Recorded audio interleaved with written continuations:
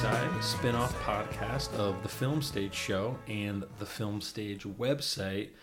Today, we're in a seasonal mood. We're here to talk during Halloween time about a Halloween queen, one Jamie Lee Curtis. And I'm speaking and talking about her with one of my favorite people, producer in New York, producer extraordinaire, Theresa Scott. How are you?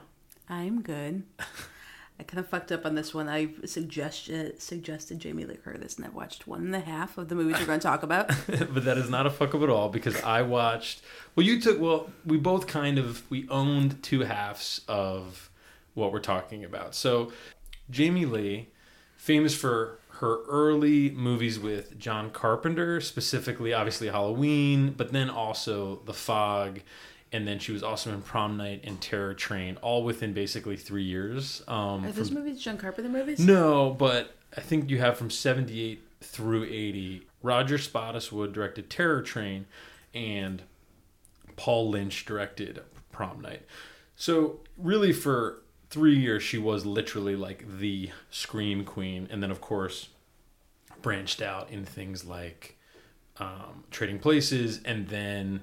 a slew of other movies. And I think, to jump into it, obviously this is the B-side where we talk about movie stars and not the movies that made them famous or kept them famous, but the movies they made in between.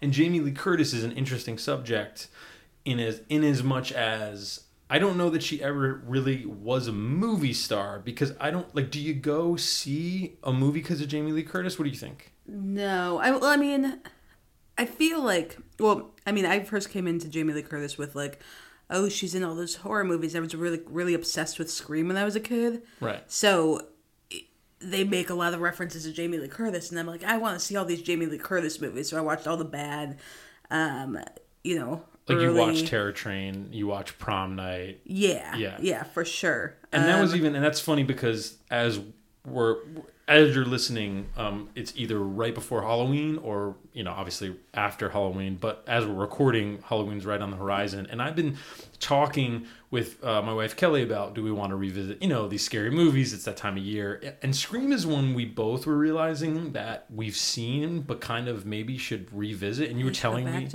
about all the Jamie Lee Curtis references. And I was kind of like, yeah, I should really watch that again. Hollywood kind of did her dirty, though.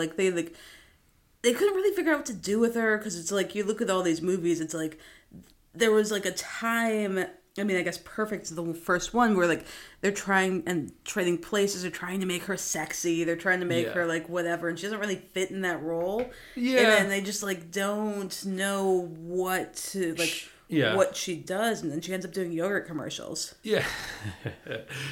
Exactly. You're right, she's a good example kind of that thing where, she was a scream queen in these movies, in these slasher movies. And then wasn't sexy. She was wholesome. And then, though, she's the hooker with the heart of gold, literally, in Trading Places, where she's, she gets nude, right? Which you were telling me before we started recording is a reference directly in Scream. And then we'll just jump into our first movie, I suppose.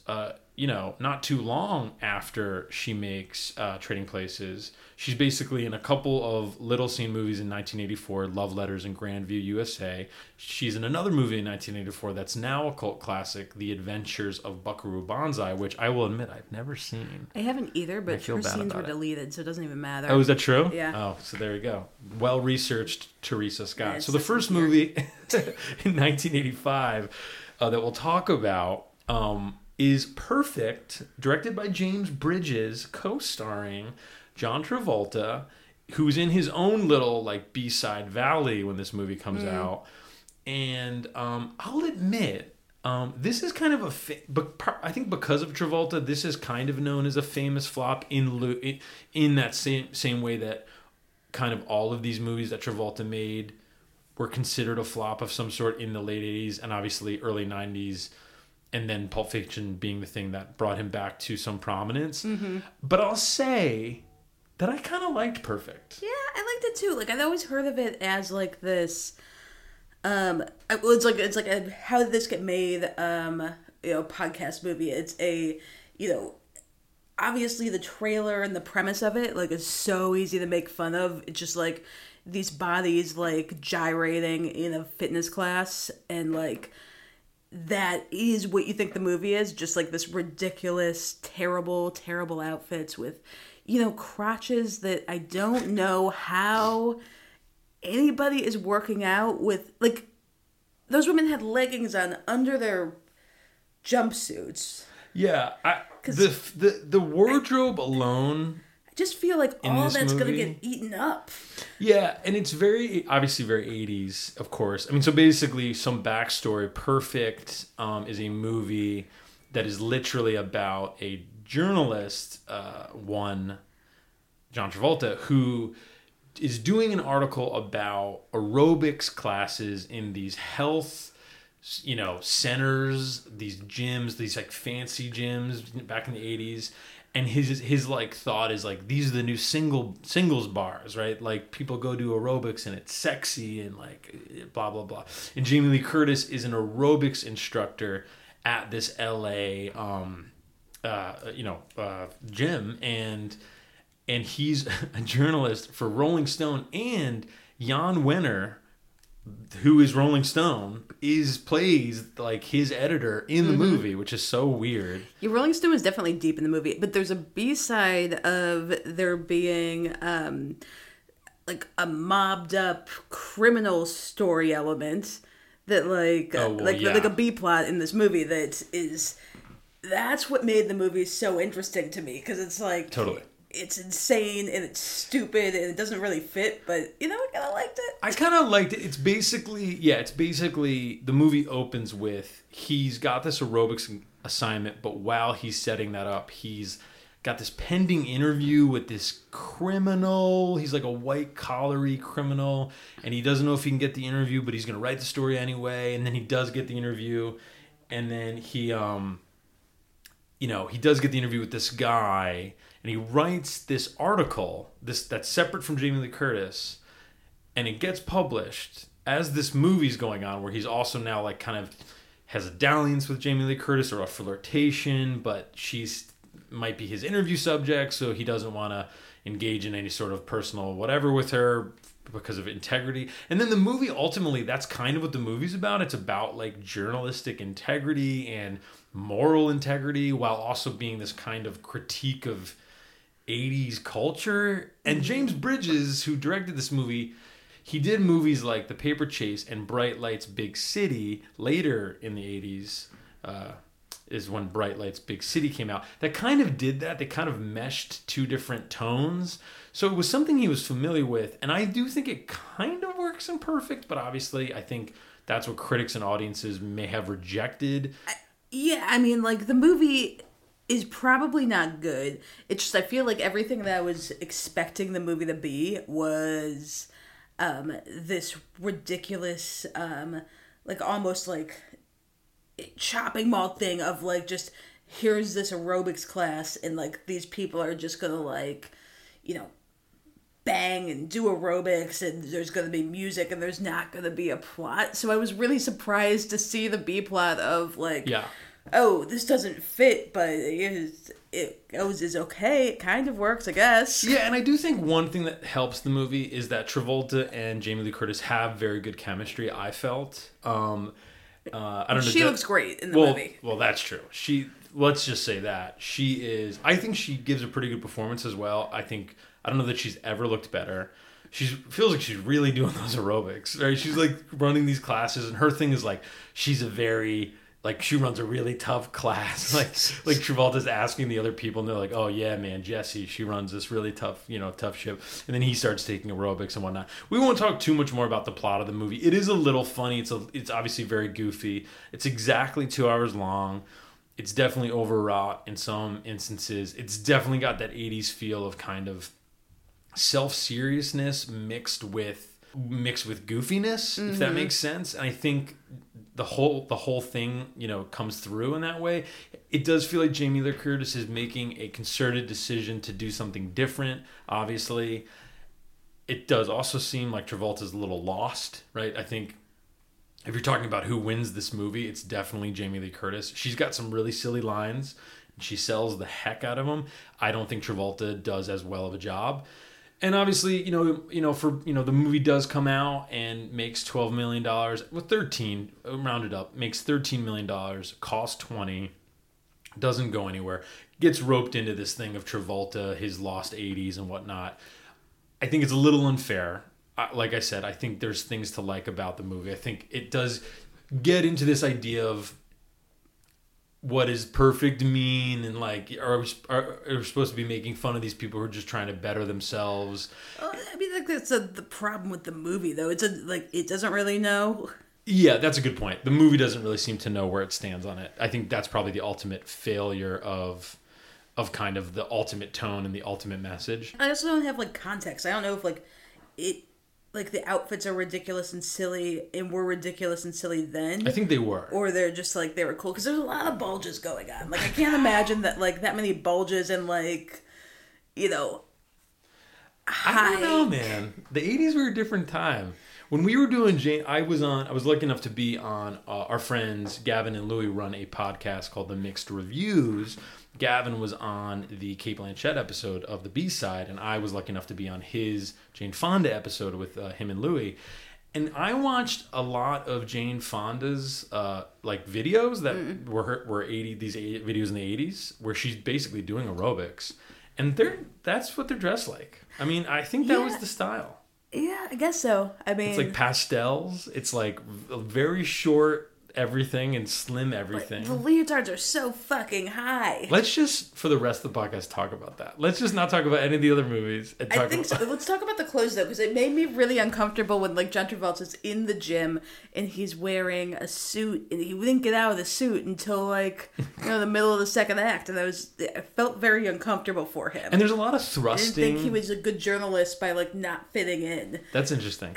There's a whole extended, basically 8-minute sequence where, like, they're having like aerobics eye sex where like he's in her class and they're like thrusting and like looking at each other, and it's very strange, but also feels very of a time. The production design's weird in this movie. Very weird. The movie as a whole is weird.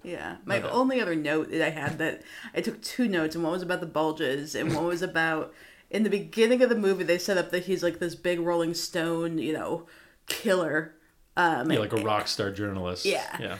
And, like, he did a bad interview about Carly Simon, who's in the restaurant, who comes up to him. And she throws a glass of wine in his face, which is, like, fucking gravy. Like, the way that the wine goes onto his face. That's so funny. I literally was watching it, and I don't even think I thought it was wine, because it didn't even look like wine. And that really was Carly Simon, I believe. I think it was, yeah. Yeah. And anyway, that's perfect. Watch it.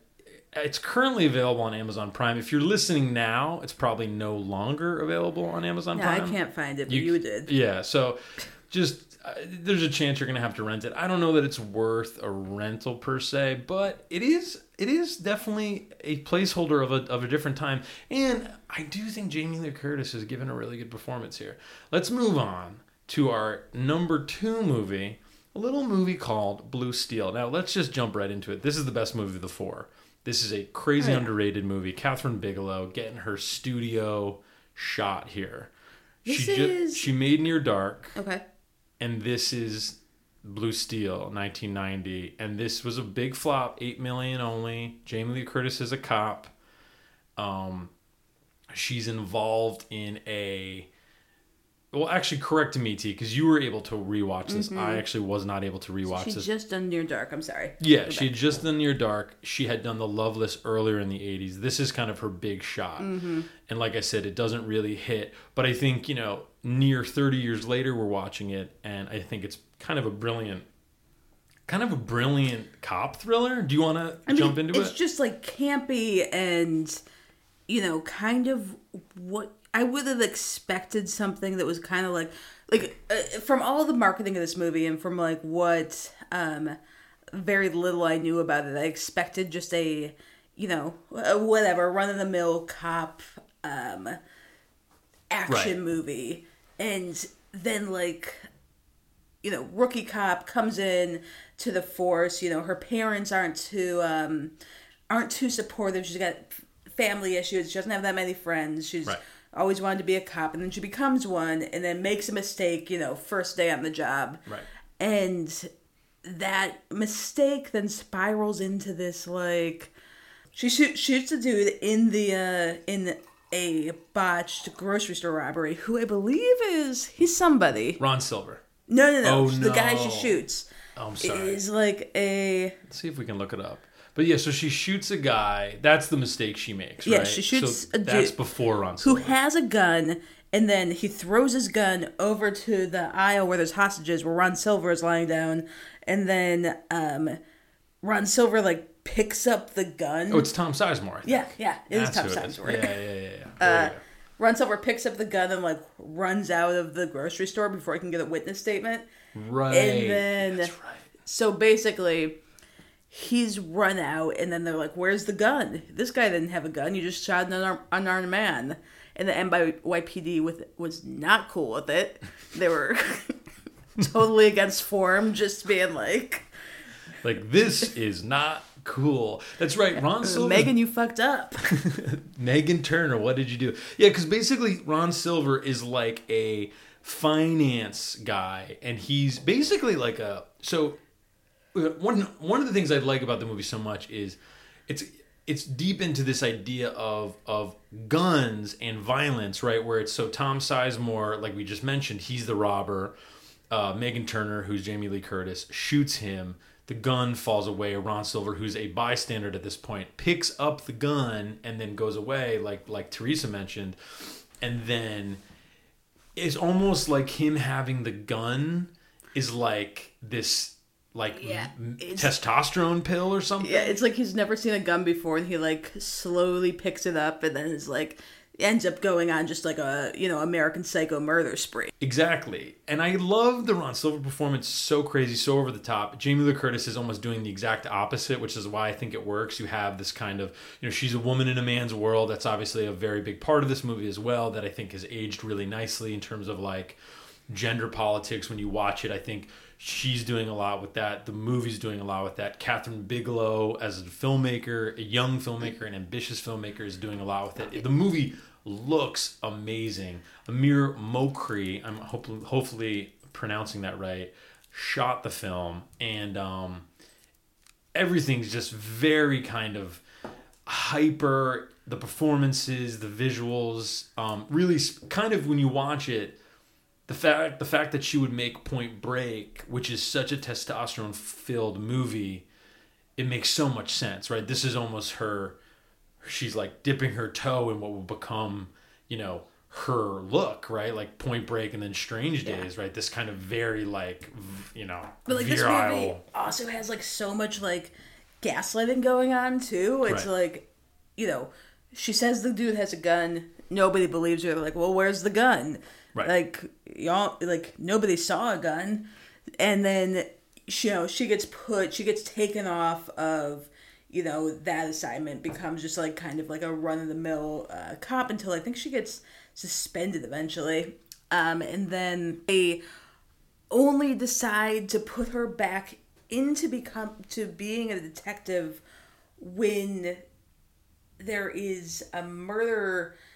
There's a murder with the gun, right, and her name is carved into the bullets of the shells that are left. And so then they bring her in, and they're like, "What? It says Megan Turner on these bullets. You know any other Megan Turners? What'd you do, girl?" That is such a strange plot development. Very kind of insane type of move. I'm never really clear on why the hell he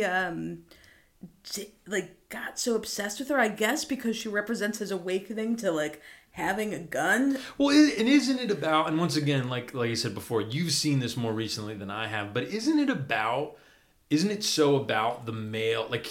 He feels so much power with this weapon and so much power as a man that's part of his obsession, is he was there at her kind of quote unquote downfall, and then he has the thing.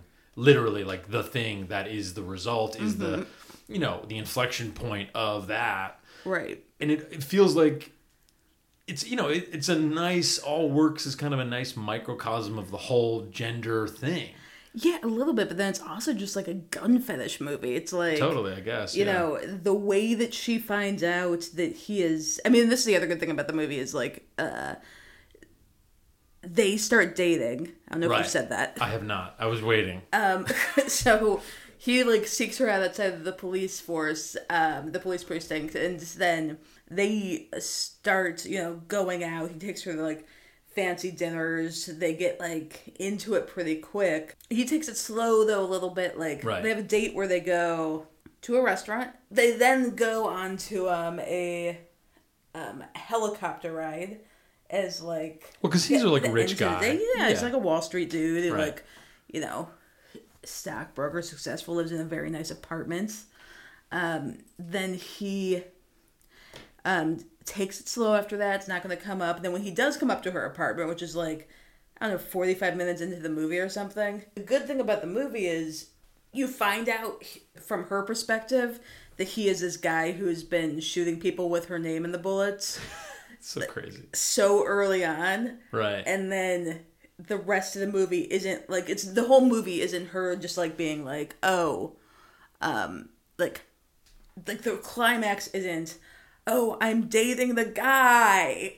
True. It's like that's revealed earlier than like the third act or something like that. Yeah. Yeah, it's revealed rather early on, and so then it's like, I'm dating this guy, but then again nobody believes her because I don't know, everybody's terrible. Yeah, but once again, I think if you're thinking about this movie not as this like realistic depiction of, the NYPD in 1990, but rather as a kind of gender observation along with violence, along with guns and gun control and whatnot. It's kind of amazing that Catherine Bigelow is able to achieve this much within this 100-minute, movie. So by the time you get to the end where she kind of, she gets back her mojo, so to speak, it really, I feel like you've really gone through the ringer in a good way. It's like she never really does, though. I mean, like... She gets her mojo back. She hooks up with Clancy Brown. Detective Nick Mann. Yeah. Like he starts to believe her, whatever. Yeah. But then like Ron Silver is just like following her around in like a very like Michael Myers sort of way. He becomes basically like a supernatural killer. Yeah. Right. Like he shows up at her parents' house. He shows up like wherever she that's what I mean. It's a totally unreal, like it's like a hyper real movie. But I do like that at the end, obviously spoiler alert for a 28-year-old movie, but she asserts herself by the end of the movie. So I don't know. I do kind of champion this thing as a super underrated. And I do think, as I say that, it has obviously been reappraised.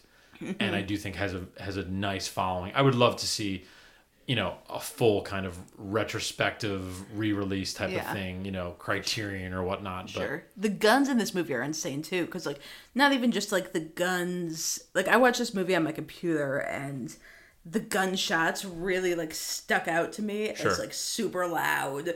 Like I'm not watching it with like a good sound system. It's just like the gunshots are mixed so loud and like. It's just like they're like the most present thing in this. And then just to kind of wrap it up with Blue Steel, as an exercise in style, if nothing else, it's great. And also, as we mentioned, speaks to then what would be Point Break, and then what would be then Strange Days, which is another incredibly underrated movie. All of it culminating in these more recent movies that are obviously more informed by real life, right? Zero Dark 30, Detroit, The Hurt Locker.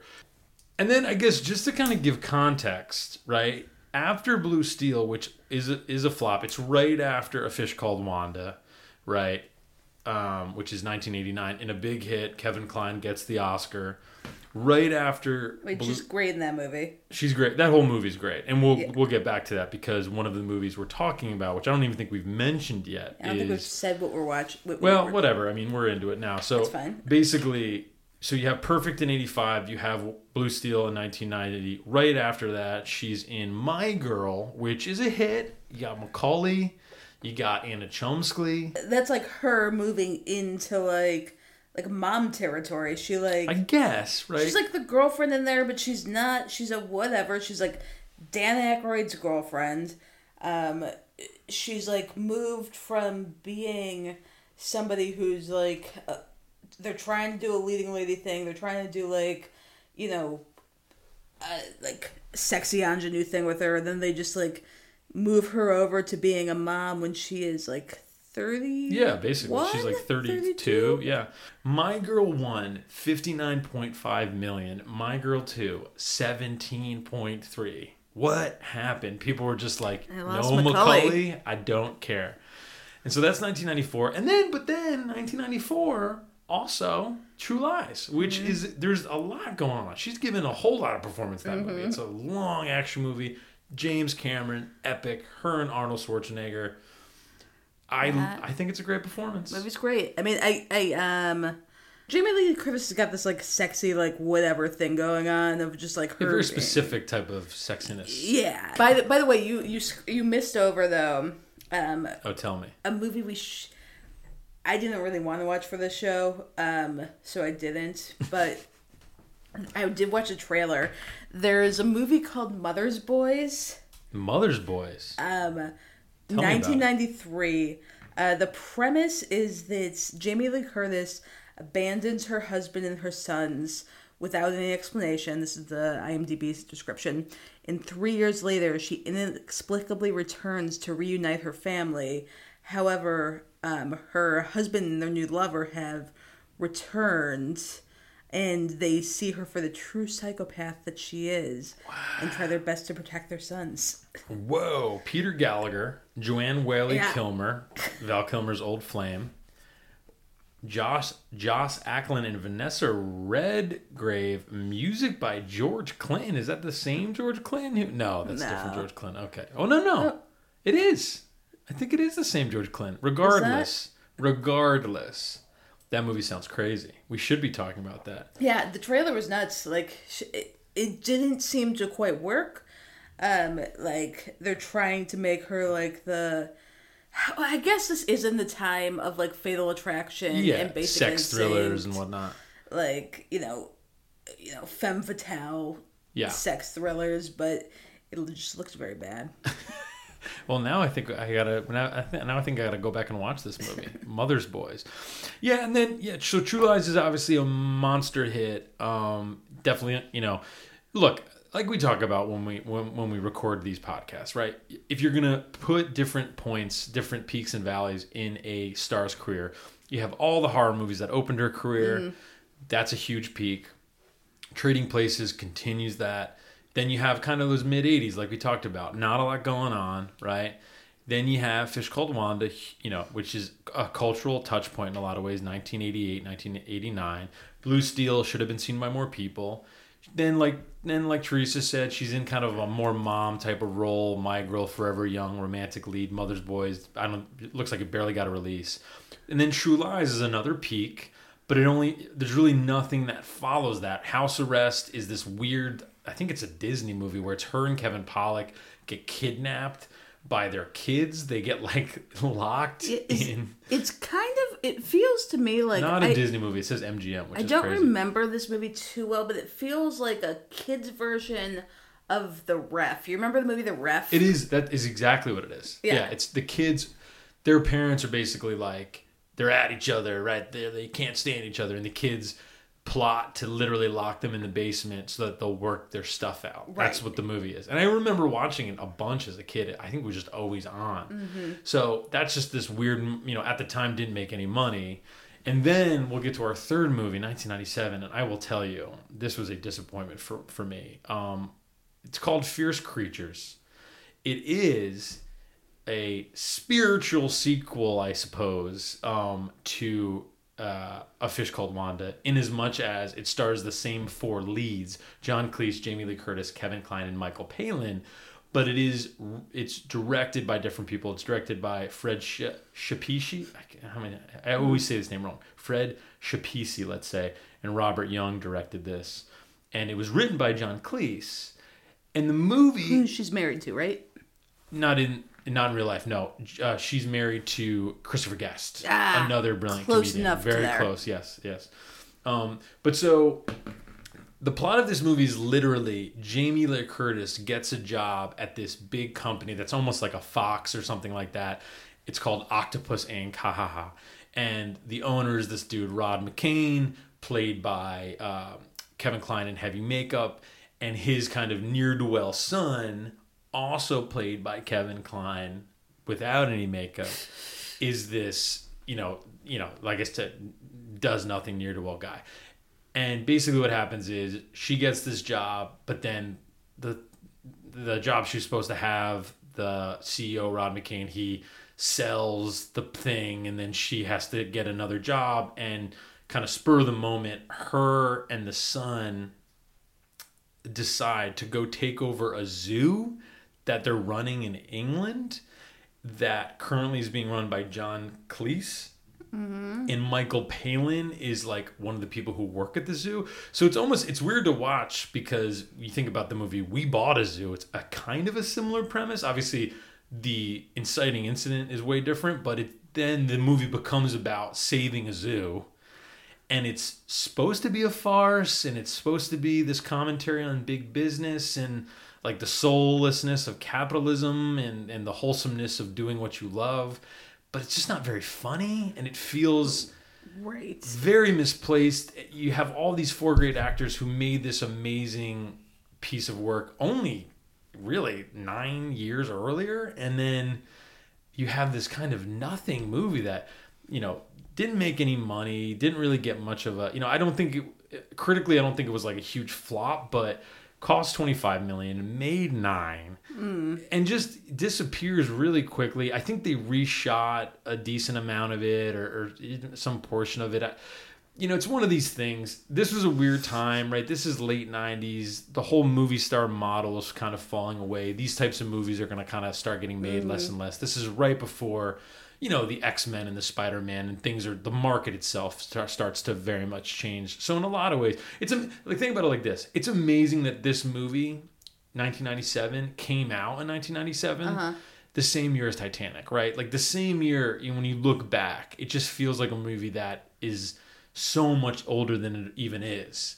And Jamie Lee Curtis, it looks like, there are moments where you can imagine there are like takes that exist where she's charming and, kind of hitting punchlines or having good exchanges with John Cleese. And she basically kind of, as the movie goes on, develops an interest in John Cleese. And there are all these gags that are returned on over and over again throughout, and they're just not funny enough to be like a motif in the movie, but yet they still are. Kevin Kline very possibly is my favorite actor. I love Kevin Kline. Is so wasted in this movie, and he's playing 2 roles, and it's such a shame. I can't overstate it. I kind of knew this was this weird spiritual sequel that nobody really talked about, but to watch it, I just was like, oh man, I almost wish I hadn't, because it was so... Is John Cleese like some sort of sex symbol in this movie? Yeah, like that's part of the joke, is that they think John Cleese is this like ladies' man, but he's not, because it's this whole thing with these animals, and it's very like overwrought. I get it, obviously it's a farce, it's meant to be a farce, but look, Fish Called Wanda is this like genre-bending comedy, and it totally works. So I mean, it can totally work, but in this case, it just doesn't hit. So, that's kind of all we'll say about that one. You can kind of, turn left away from Fierce Creatures. And then, this isn't, to be very honest, this isn't a very kind of down period for her. She, in 1998, she'll be in Halloween H2O, which is good, right? A good sequel. Wait, so question though. So, tell me. Halloween H2O. Yes. Did not happen in the current iteration of the movie that's coming out tomorrow. Is that right? Exactly. The movie, if you're listening, the new Halloween, directed by David Gordon Green, as I understand it, I have not seen it, but as I understand it, is a direct sequel to the first Halloween. So, no Halloween 2. Halloween 2 is even just the second day, though. They can slide that in. I know. No Halloween 2, no H2O, no Resurrection. Halloween Resurrection, she's in that one, too. What was that one about? That I don't even know, but that came out too, because Halloween H2O was a hit, and then 4 years later they made Halloween Resurrection.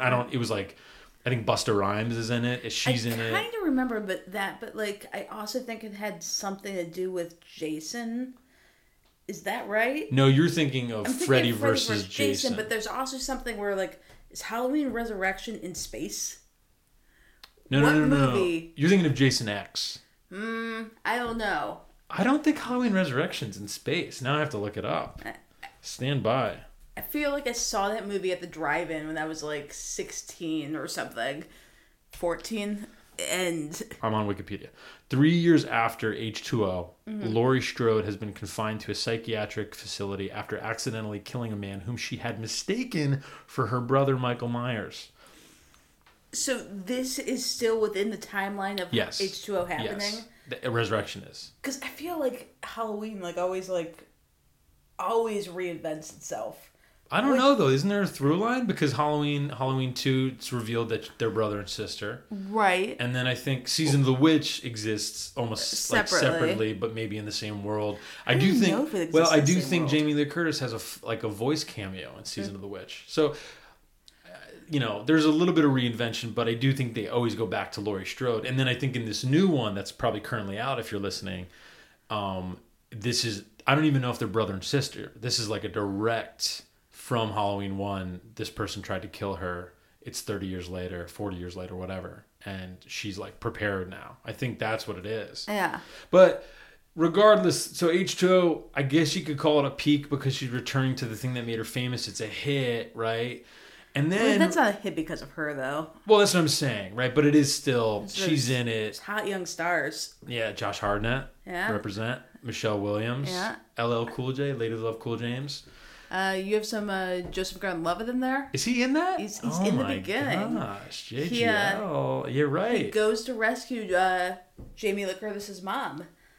Who Janet is Leigh. Her real mom. Yeah. We didn't even mention this. Some people might not know this, but Jamie Lee Curtis is Hollywood royalty. She is the daughter of Tony Curtis and Janet Leigh. Janet Leigh, who was in Psycho. So, but Tony Curtis actually cut Jamie Lee and her brother or sister, I don't know who else is in that family, out of his will. Classic Tony. When he died, yeah. Classic Tony C. That's mean. No, I couldn't find anything too much on him on the internet about him being an asshole, but he really seems like he was an asshole. Well, if he did that doesn't seem he was very married nice. 6 times. That's never a good sign. Okay, well, there you go. I didn't know that. 5 times, 6 times. Oh, I'm looking it up right now. Yeah, you're right. Wow. 6 times. Go on. Janet Leigh from 51 to 62, and then all the way down the line. Well, what are you going to do, Tony? Died at the age of 85. Only in 2010. Yeah, he was around for a long time. The last movie we'll talk about is Virus, which is unequivocally the worst of these 4. I'll say that. I didn't watch it. You didn't watch it, and God bless you for not watching it. You have made your life better. This is a weird one. This is one that if you look it up, Jamie Lee Curtis has openly said she hated making, knew it was going to be bad while she was making it. I think she even said it was one of the only movies she ever made. Well, while she was making it, she knew it was just not going to work. And so basically, I'm going to be real quick about this one. Jamie Lee Curtis is playing a pseudo Ripley type of a character. She's on a boat with Billy Baldwin, Donald Sutherland, putting on some weird accent as this like drunk skipper. They're on a boat. They have a haul that like Donald Sutherland put all of his money into. It's like a very important thing for him. And of course, what do? They run into a hurricane. They can't get out of it. Mm-hmm. And so they decide that to survive, they're going to go into the eye of the hurricane where it's calm in the middle. Naturally, as you would, of course. And then ride it out. So they do that. And whilst in the eye of the hurricane, on their radar, they notice, hey, there's another bigger ship in this eye with us. Maybe they'll have supplies because we don't have enough food and blah, blah, blah. Maybe we can survive. So they go over to this big ship, which we saw in a prologue. It's a Russian ship that basically got fucked up by some quote-unquote virus. Like a computer virus or a virus? No, so, right. This is important. Like a computer virus from like an alien satellite or something. That's basically the idea. Did it affect the people or just the ship computers? So this is it. it affects all the ship computers, but then does more. And then by the time Jamie Lee Curtis and company get to the ship, it seems like everybody's dead. But then like one Russian woman's still alive, kind of the one that we were with at the beginning of the movie.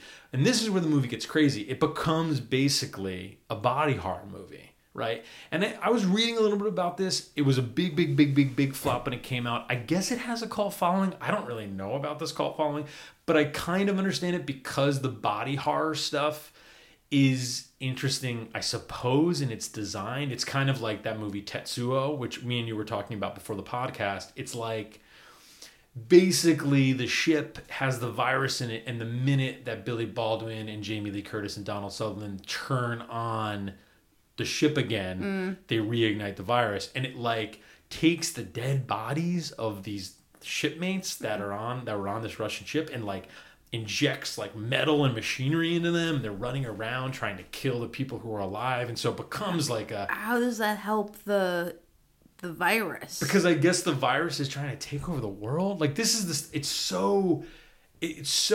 very short, but it's the type of thing where it feels like it's very short because they were cutting out stuff that, you know what I mean? It feels like the type of movie that's short for the wrong reasons. Like they're streamlining a movie and it makes no sense, but they're just doing it to get to those moments, those like body horror thriller moments, and none of it just congeals. It's very strange. Jamie Lee Curtis, obviously, she looks like she ultimately would say, which is that she doesn't want to be there.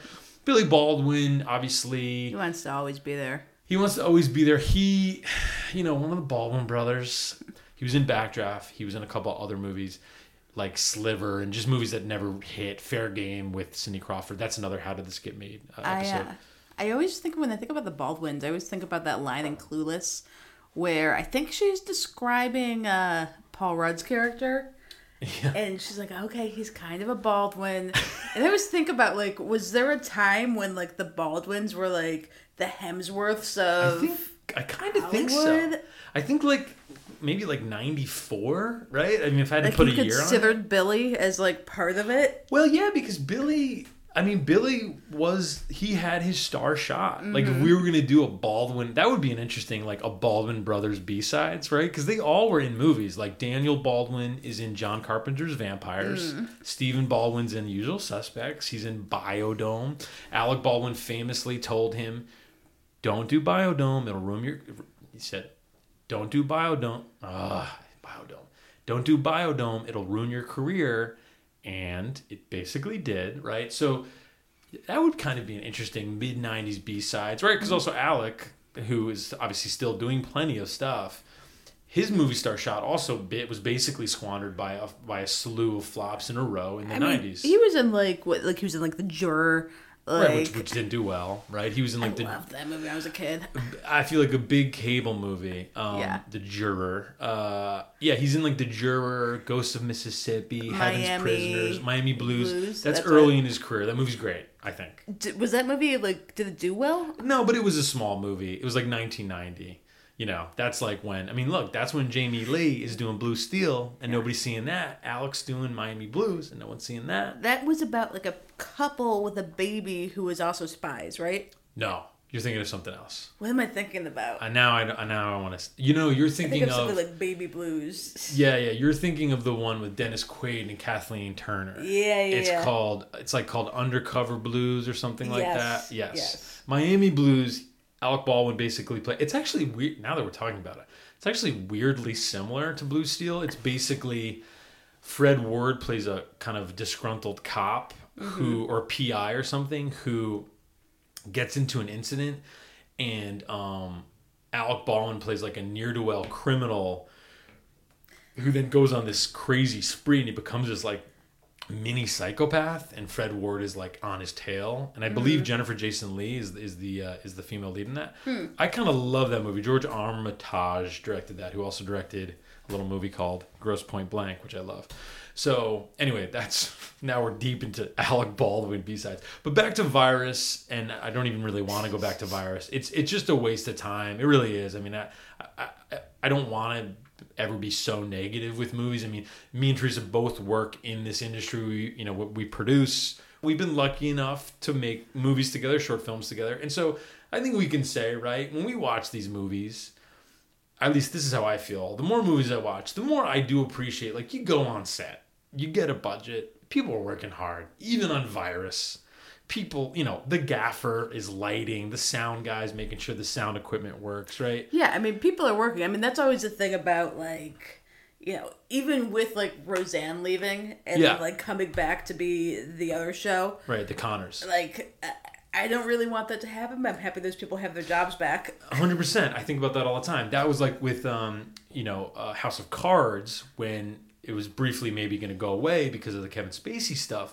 When Netflix said they were going to do that final season, I felt so happy for all those DC-based people, some of whom we probably work with, because we work in DC sometimes, that they're getting their paycheck. They get 8 episodes. They get a few months of work, right? Yeah. Like, and so there's somebody who's so happy to work on Big Bang Theory, the prequel to that. Oh, yeah, Young Sheldon. Young Sheldon. Yeah. We know a very talented AC who's on that show, who, like...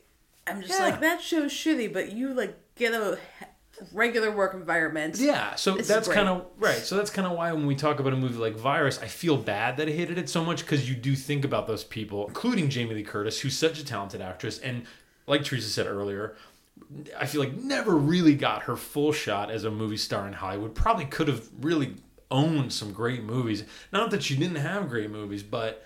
I wonder if Blue Steel had been a bigger hit. Totally. If it would have, like, changed the trajectory of both of their careers. 100%. And that's another thing. I mean, with Catherine Bigelow, she didn't get to make another movie. Well, she made Point Break, so never mind. I feel like that was already in the works. It was like 90 and 91. Right. Like, so Point her Break's thing happening. The deals are done by the time that Blue Steel is not a hit. Yeah, I mean, it's an interesting question. If Blue Steel is a hit, does Jamie Lee Curtis become a action heroine, not unlike, I don't know, like, I'm trying to think, like Angelina Jolie, like Angelina, right? Yeah, no, that's it.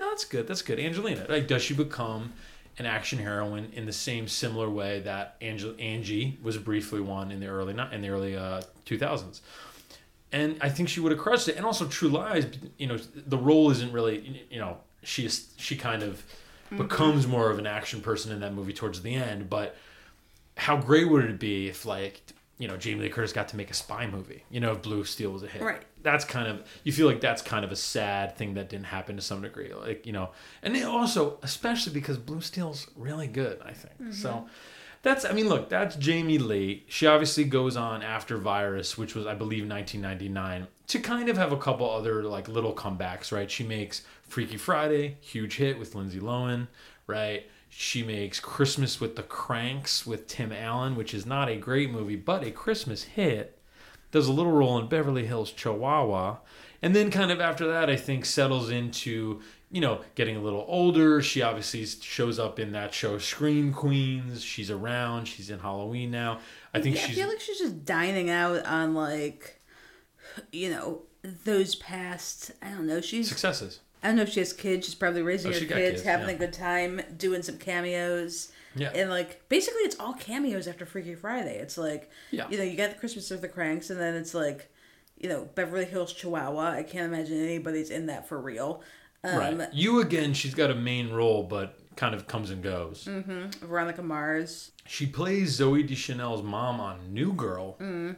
So, like you're saying, she shows up for different things, but... She's getting work. When, like, work comes along, she's like, all right, I'll take the paycheck. But, like, she's got her, philanthropy and, she's got some kids. And she seems like, I don't know, to me, she seems like a genuinely good person.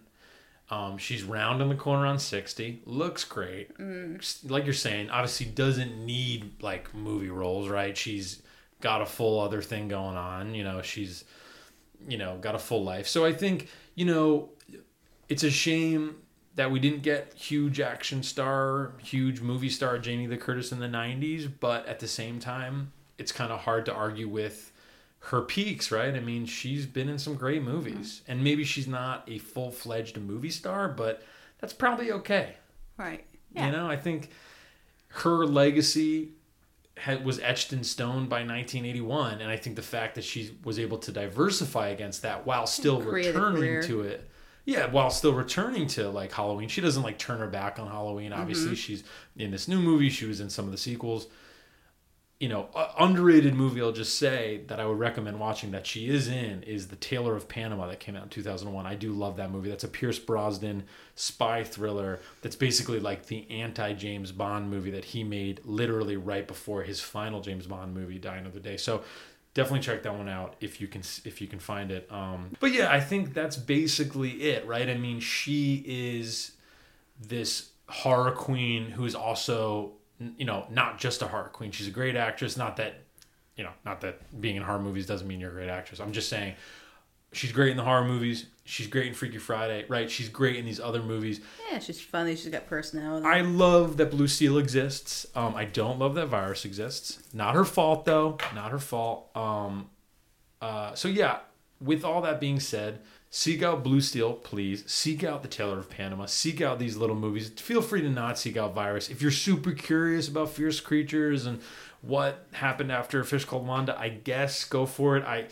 It's kind of a slog. And Perfect. Don't dismiss it. You know, don't just be like it's terrible. It's a step above terrible. It is a step above terrible. That is true. Perfect is more than one step above terrible. I would say it's a little underrated. I kind of enjoyed it, and I was happy that I watched it. Yeah, like if you're hungover on the couch, that movie's on, you know, maybe give it a shot and just like lie there and watch it. Totally. I totally agree. Perfect, I think, is that is the exact right way to say it.